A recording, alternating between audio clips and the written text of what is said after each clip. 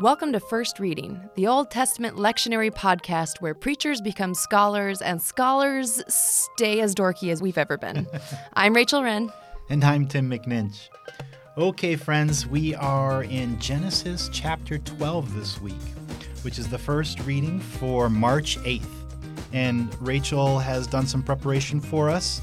The lectionary gives us the first 3.5 verses of Genesis 12. So it's kind of an itty-bitty, well-known text. Maybe we want to take on a little more of it, or what do you think, Rachel? Yeah, it is about as itty-bitty as we ever get in a lectionary text, and in part because it is a very important text for multiple traditions. I mean, if you think about Paul, if you think about Augustine, if you think about Martin Luther, like this in some ways is a lot of the bedrock of much of Christian theology. So there's a lot to talk about in this. At the same time, if you're talking about it just from a biblical standpoint, it's such a small text that it can be hard to know what to preach on in it when you're only given such a little piece. So there's a couple different opportunities to broaden it, which could make it a little bit easier to preach it. The section before this is called the prehistory. So if you're talking Genesis 1 through most of 11, it's the stories that more match is what we might call mythology. Not myth as in necessarily untrue, but kind of cosmic in scope. You've got God up in the heavens peering down to see all of humanity working together to build a tower, to reach up into the heavens. It's huge. And it narrows really quickly from there to this one person. The stories with Adam and Eve in the garden and even Noah are the interactions between God and individuals, but in a really cosmic scale. You know, Adam and Eve are kind of symbolizing all of humanity, and in Noah, all of humanity gets wiped out and then rebuilt. But here, we've narrowed down to one couple and God's intentionality to do something in their lives. So it's a drastic difference from what comes before.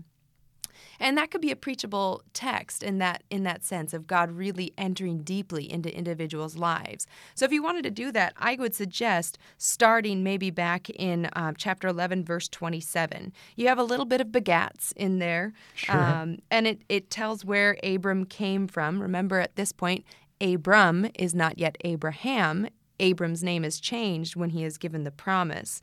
The benefit of starting that far back is you get Sarai included in there, Abram's wife, who is a very important part of this story. In fact, in chapter 17, Abram just kind of wants to ditch her and leave her behind and go with Ishmael, the son he already has through Hagar. And God says, no, we're not going to do that. Sarai is an important part of this story. So if God thought that, the least we could do would be to include her name in this important text. So that's a helpful way, too, is backing up a little bit gets you to that point. Another interesting piece about backing up is that we learn where Abram came from. Abram came, in verse 28, in his native land, Ur of the Chaldeans. Now, when was the last time you visited Ur, Tim? Don't know if I've been there. You haven't had the pleasure? No.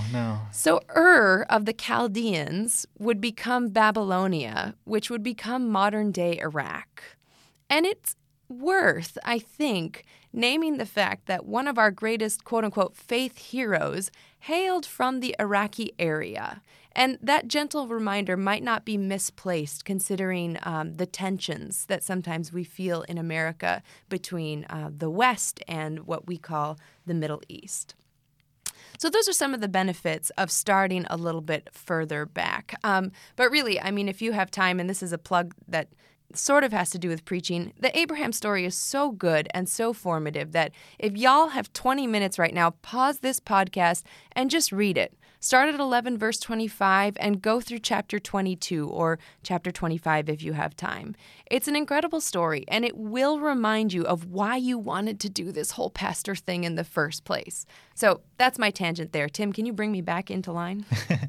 Yeah, I mean, it's a wonderful, wonderful story. And it's one that gets a lot of airtime, too, because it's Abraham. Mm-hmm. So what do? We've had to wrestle with this kind of thing before, like, say, last week, and preaching really familiar stories. So it's possible that your whole congregation may have heard the story of the call of Abraham. And yeah, that's old news. So how do you preach something like this when it's so familiar? Yeah, so that's one of the benefits to lengthening it, is you get some of that information that makes it a little stranger, that makes it a little like, oh, he came from the Iraqi area. Interesting. I didn't know that about Abraham, which is just one of those things that people kind of chew on throughout the week and can be a hook that brings your sermon and God's word to mind when they're just going about their daily life. So lengthening it is one option for making the familiar story a little bit more preachable. The other option, which I know is totally something I never say, make it shorter. Read the text, but pick one tiny aspect of the story and really just lean into it. I'll give you a couple of examples. So in Jewish scripture, this chapter is titled Lekh Lekha. And if you're going to spell that in English, like if you have a projector that you want to put that up on screens for your folks, you can spell it Lekh space Lekha. Lekh Lekha. So Lekh Lekha is the first thing God says to Abram, and it's just go forth or go. One could almost say it's the first commandment God ever gives someone in the Bible, and Abram and Sarai listen to it. They go. It's insanity. That kind of obedience is just insane because they are leaving behind every possible support structure they have and going. Now, this is the second Sunday in Lent. So what might it look like to preach about obedience? And that word is such an interesting word. It's beloved in some denominational circles, and it is a dirty word in others. And I would say, if it's beloved in your circles, don't preach it because it's too familiar. But if it's something that's never talked about in your congregation, obedience to God, lean into that a little bit. What does an openness to God's Lekh Lekha look like in your setting? And what might you do in your sermon to nurture your people in that?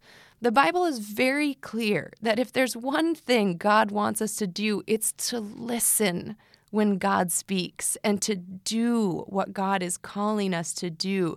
And as Lutherans, we believe that in baptism, we are given new hearts, new ears, new bodies to be able to do that. So how do you empower your people to see themselves as an obedient servant of God in a way that can change their lives and the lives of the people around them? So that could be one little tiny piece of it that you could lift up and make a whole sermon out of. One of my favorites is the end of verse 3. In you, all the families of the earth shall be blessed. We really like to talk about the promises that Abram is given by God, Abram and Sarai, of family, of descendants, of a great name, of a land. And then sometimes we kind of leave off this last one, that another promise that Abram is given is that in you, all the families of the earth shall be blessed. You could have a nice sermon connecting this line to the gospel text for today, which is the very famous, perhaps overly familiar, John 3. Maybe you preach on this, not only John 3:16, but 16 to 17, that lesser-known sibling of the really famous, for God so loved the world that he gave his only son, so that whoever may believe in him may not perish, but have eternal life. And then Jesus goes on to say, indeed, God did not send the Son into the world in order to curse the world, but in order that the world might be saved through him. We have that promise all the way back here in Genesis. And here's my thing. I say this all the time, and I really mean it. There is nothing in the New Testament that does not have roots in the Hebrew Scriptures. Even, I would say, the resurrection of Jesus Christ has its roots in the God of the Old Testament because, spoiler alert, it's the same deity. And here in Genesis 12, we have the roots, I would say, of John 3:16-17. And that could be a really wonderful sermon as well. Lastly, I would say a sermon on interreligious interaction could be a great one too. When I was in the parish, I was amazed at how many of my congregants did not know that Muslims claim Abraham as their ancestor, as well as Jews and Christians. So if you choose to go a route that talks about kind of what binds us together, sort of that Maya Angelou, for we are more alike, my friends, than we are unalike, be sure to start at 11 verse 27, as we talked about earlier, to give yourself the full context of who Abram was. Yeah, that's wonderful. So, preachers, get going. Lekh Lekha. Lekh Lekha, exactly. Yeah, well, all sorts of possibilities with that one. So thanks for giving us some options with such a famous, well-known text.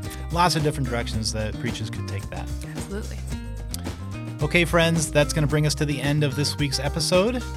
Again, you can go to our website, firstreadingpodcast.com, to see all of our back episodes. And, if there was one that you really liked and wanted to go back to revisit, they're all there. So take a look back there. If you heard one of our guests that you wanted to take a look at that article or that book that they wrote, we have links to all of that on our website too. Don't forget to subscribe to the podcast feed. You can do that on our website or on iTunes or wherever you get your podcast fix.